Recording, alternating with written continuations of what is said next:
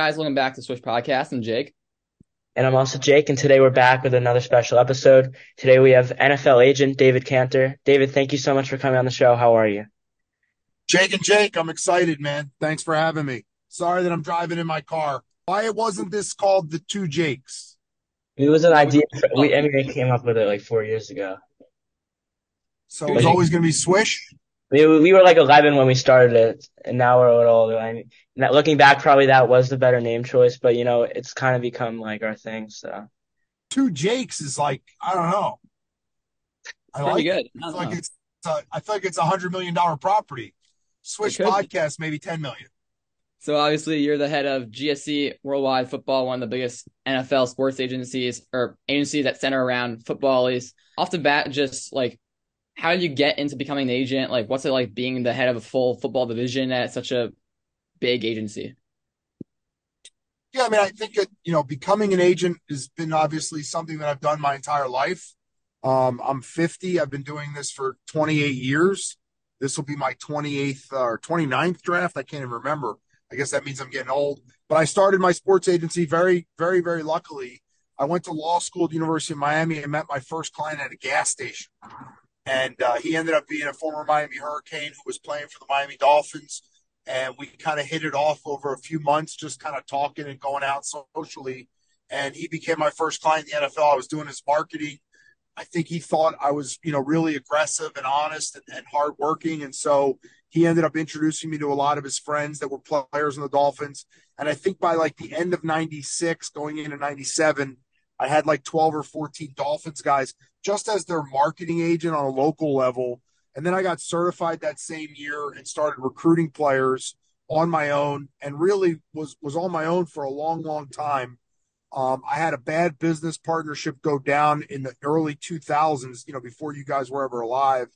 And that kind of set me back about a year. We went from having this big mega agency with a lot of players in the NFL that I was representing to basically going broke and having none of those guys as my client. And then 2002, the agent that kind of did me wrong basically got thrown out of the business for life and was very fortunate. Uh, was very fortunate. I'm sorry, I'm getting a text message. One second, boys. I was very fortunate to get back in, have a bunch of my veteran guys realize that I was kind of the guy um, that was doing the work and doing the due diligence and negotiating the deals and really the grinder, so to speak, and was able to really rebuild the whole business from 2002 up until 2021. And then this crazy thing called NIL started. And I foresaw the future of just complete anarchy, which is where we are, 2 years into NIL and portal transfers and all this insanity. And I realized, like David and Ness and Brian, my two right hand guys, the left hand and right hand, Ness Mugrabi and Brian McIntyre, we weren't going to be able to survive and really grow without some funding and some backing. And so I hired a company to put together a package to try to sell us to a bigger conglomerate type agency. And GSE came along. They're obviously incredibly successful in talent marketing, and they were already a top 5 agency in tennis and golf. And they were interested in me, and I was interested in them. And 2 years into it, we had a very, very successful draft last year. We're signing guys right now for the draft now. And it was absolutely 100% the right decision at the right time. So, kind of like when you were growing up, like, was this always something that you wanted to do, or like more as you kind of got older, you're like, oh, maybe this is what I want to do? No, I knew very young that I wanted to be a pro baseball player. And very young in baseball, you realize you're not as good as some of the other kids, especially with the talent that we had here in South Florida. And I came to football at a pretty late age. I played younger at like 8, 9, and kind of quit it to really go one sport focus on baseball. And I think my epiphany was at a Philadelphia Phillies open tryout. I was 15th out of 48 kids. And I was like, you can't be 15th. You got to be 1 or 2 or 3. They don't care about number 15. And, I was good. I was a good enough player. I played baseball and football in college, but I definitely wasn't Major League Baseball or NFL material. And so I really wanted to be a general manager of a baseball team. That was my first passion. And way before you kids were born, and I apologize for calling you kids, you young men were born, there was a lockout in Major League Baseball where the owners locked out the players and actually canceled the 1994 World Series. I think it's only the second or third time it's ever happened. The other times it happened because of wars. And I was working for the Florida Marlins at that time, trying to kind of go on my, hey, here's my future general manager path. I was working for a guy by the name of Dave Dombrowski, who, has been a team president, a GM, and very successful in Major League Baseball. And he was like, hey, there's no job anymore. There's no baseball. So you can't work for baseball if there's no baseball. We're done. We're shutting the season down. And it really spoiled me. And just pissed me off. It's the best way to describe it. That they were taking away baseball and they were doing this to the fans and, the owners, how greedy they were. And that was when I was like, you know what, I'm old enough now to really understand that this is a business and this is about money. And they're willing to cancel the World Series and shut down an entire sport over basically trying to break up the Major League Baseball Players Association union. And so that's why I enrolled in law school and started working as a player advocate, 25, 28 years ago. So obviously now, if you go more into now, you became an agent, you've sort of started up GSE or became the president of the football operations. And now in modern day, you have many top clients in the NFL. So originally, I guess, let's go back. I think it had to be maybe 2 years ago or when Jalen Waddle and Amon-Ra were rookies. So how did that go about signing such valuable young core pieces 2 years ago for the Dolphins and the Lions, and then all of a sudden now become like top receivers? So those are not my clients. We're very unique in that way. So Amon-Ra and Jalen Waddle and Brian Robinson and a couple other guys like Steve Young and Warren Moon and Bo Jackson, those were talent marketing guys run by Ian Grutman and Russ Spielman. What happened was Ian and Russ wanted to add the on-field compartment of the football division because they had all these really good, really high recognizable, high draft pick Hall of Famers. And so the CEO of GSE, Mike Principi, basically told Russ and Ian, give me a list of your 5 or 6 top agents that you think would make sense for us to work with. And I think Russ, I don't want to speak for Russ, but I think Russ probably flew around the country and met with 40 agents over a 1 or 2 year window. And we had talked, we had a very good relationship. I knew them before. Obviously, Ian being here in South Florida, I'd always respected his marketing acumen and the business that he built by himself before he merged with GSE. And there was just a lot of synergies. When I talked to Ness and I talked to Brian, we really liked the way that they approached their business. We were very, very similar mindsets and very, very grinder kind of mentality of hardworking. And so they adopted my client roster. And then obviously in turn, their marketing roster is under the fold of the football business. But I am not the agents for those 2 players that you mentioned. They had guys prior to me being a part of GSE. And I never recruited either of those guys coming out of college. So, like, what is it like, getting to go to all these games, and watch your clients play, whether it's a Super Bowl or just like big regular season game? What's that like, going to the games and be able to watch them? For young people, it's fun. I have a 15-year-old son that plays quarterback at one of the top programs in the country. And so for him, it's like geek mode, geek out mode, and, be excited about it and being on the sidelines.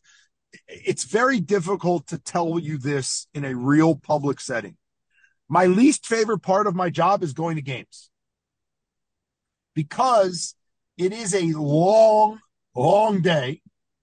And it starts at 7:38 in the morning. You get to the stadium at 10. You're on the field by 10:30, glad handing GMs and front office executives. And that's only if you can actually get on the field that early. Some stadiums won't even let you on until 11 or 11:30. This is for a 1 o'clock kickoff, obviously.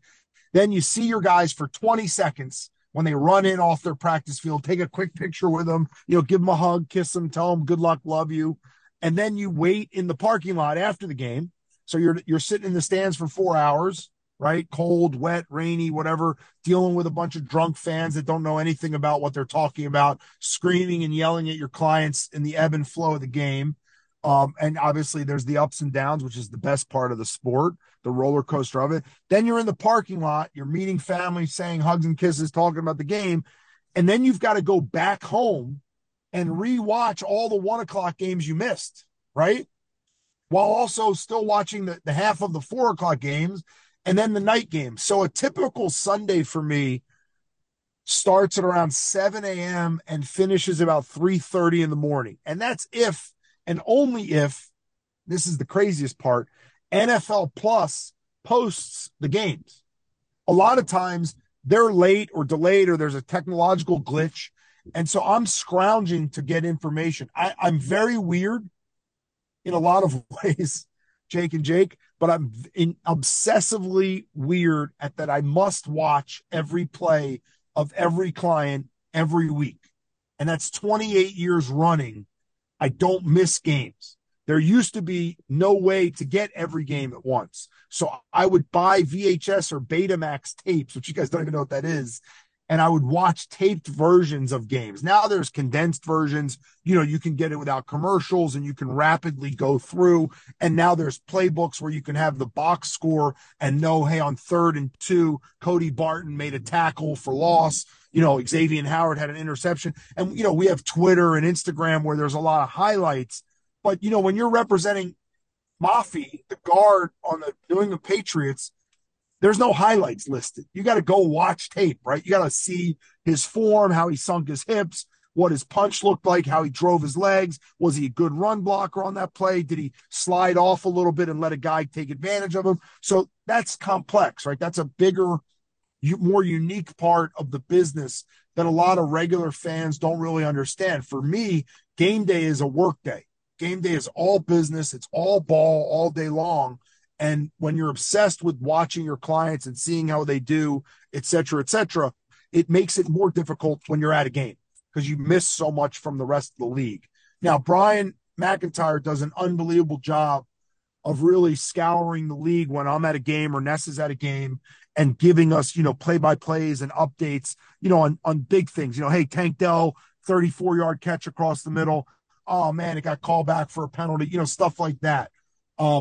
But again, you're trying to watch, 40, 50 guys in action at once on a normal Sunday. That's a lot. So obviously, like you just mentioned, or at least the last player mentioned, Tank Dell, third round pick, Houston Texans. Rumors that he got drafted because of CJ Stroud. But how did you go about signing Tank? What do you see in him? Obviously, now he might be top 6 in offensive rookie of the year voting. I mean, he's been unbelievable. So how do you really go about that? Yeah, What's happening? All credit for that goes to Ian Grutman. Ian really identified Tank early on.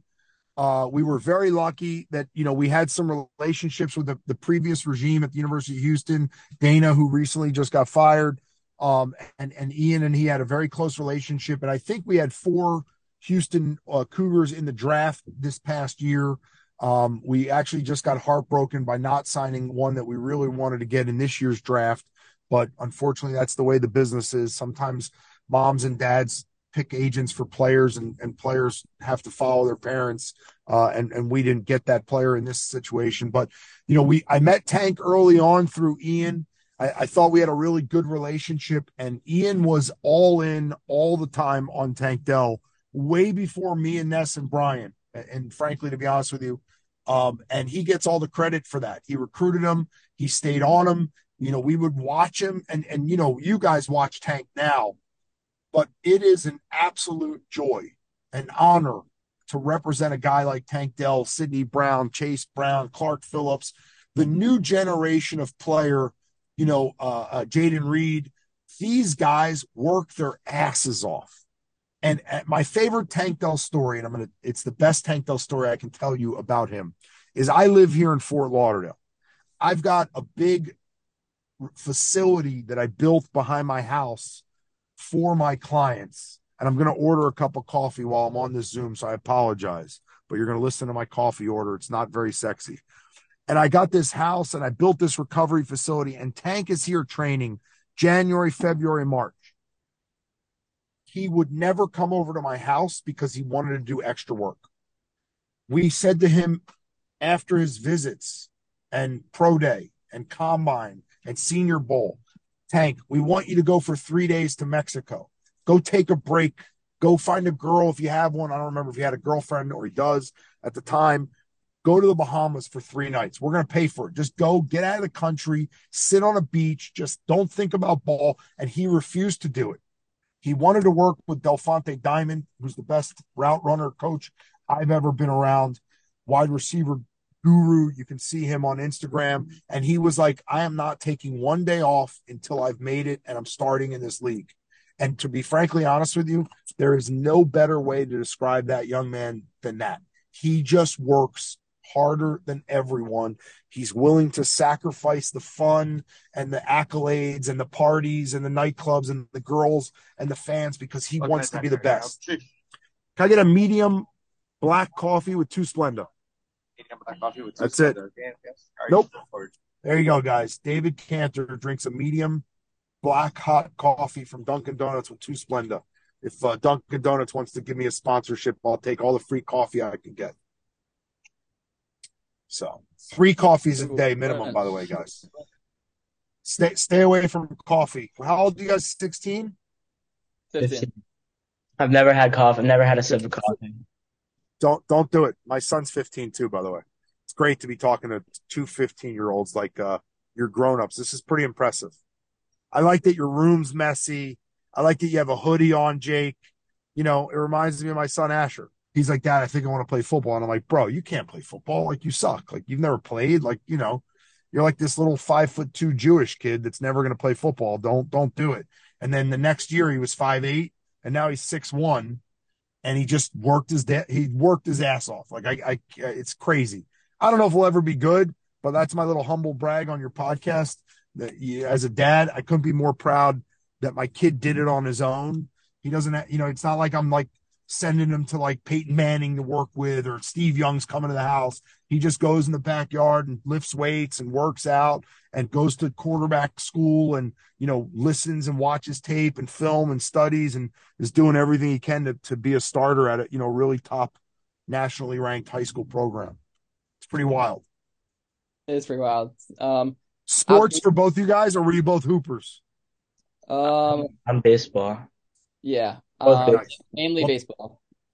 So Swish just came because it was a cool name. And we both play basketball. We both play basketball. Credit, none of us are actually that great at basketball, but we played for a while, so it's okay. It sounded pretty good. Football's more of our sport, yeah. Yeah. But you guys are allowed to you're good at podcasts. That's important. How many years ago did you start this? 4 years ago? 2020, like during right middle of the pandemic, like maybe early May. Yeah, that sounds right. Yeah, we just kept going. And how do you get your guests? You just DM people and just be a pain in the ass? I'm really good at being a pain in the ass. I've really perfected it, but that's great. Listen, I'm going to tell you the number one key to success in life. Be relentless. And if that means people think you're a pain in the ass, you're winning. You're doing something right. I'm telling you that. I say that I speak to a lot of schools, a lot of kids. I'm very lucky. I've done this for 28 years. I never felt once that I've worked a day in my life. The most number one way a human being can be successful, not to be the smartest, not to be the best looking, not to be the hardest studying or the highest test scores, be the most relentless asshole you can be. You don't have to be an asshole, but it helps. Because if you're an asshole, you usually won't take no for an answer. And just be relentless. That doesn't mean you have to be mean or rude. You just have to outwork everyone else. That's the biggest comment I can say about GSE worldwide, about Ness Mugrabi and Brian McIntyre, is they are absolutely relentless. And they are passionate about success for our clients. That is almost the only thing that matters at GSE is our football clients, are they getting every ounce of our effort, energy, and passion every day? Because if they aren't, they're going to find somebody else that's going to outwork us. And so far, there's a reason why we keep growing. There's a reason why we don't get fired by clients. There's a reason why we get so many veteran guys that fire their clients and hire us. It's because we just work our asses off. Is that how you got some players like Tank Lawrence or Xavier Howard, or you guys always, or you had them from the start?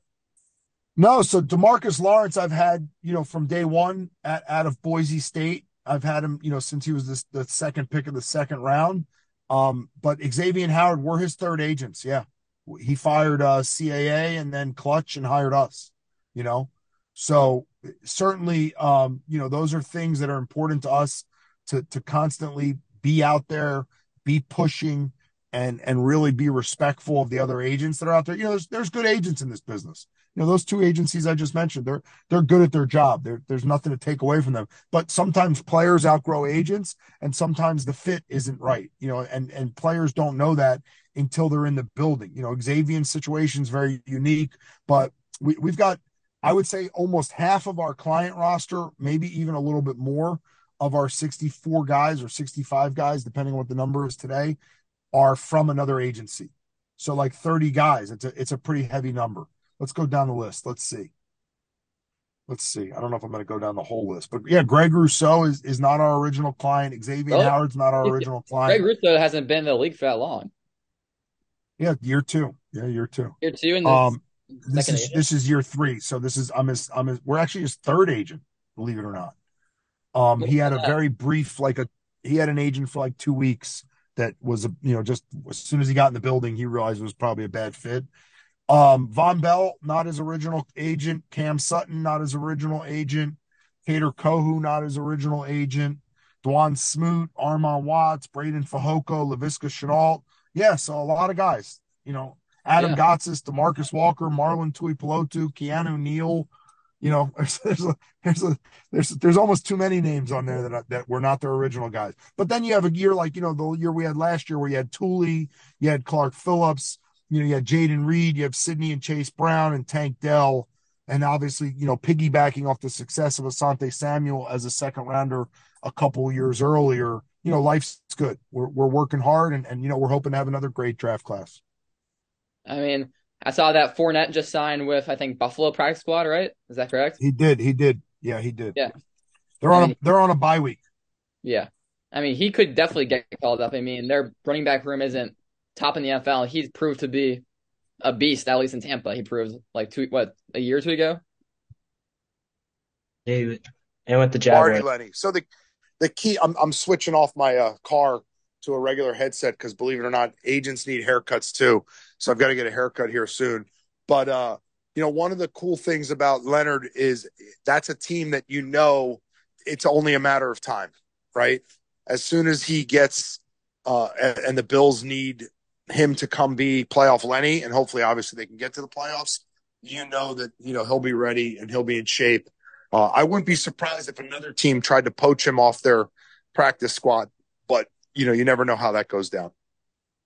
Well, I mean, this was really everything we really needed. Thank you so much for hopping on. We'll love to stay in contact. Thank you. Absolutely, guys. Best of luck if I can help in any way. It's been my pleasure. Thank you you. so much.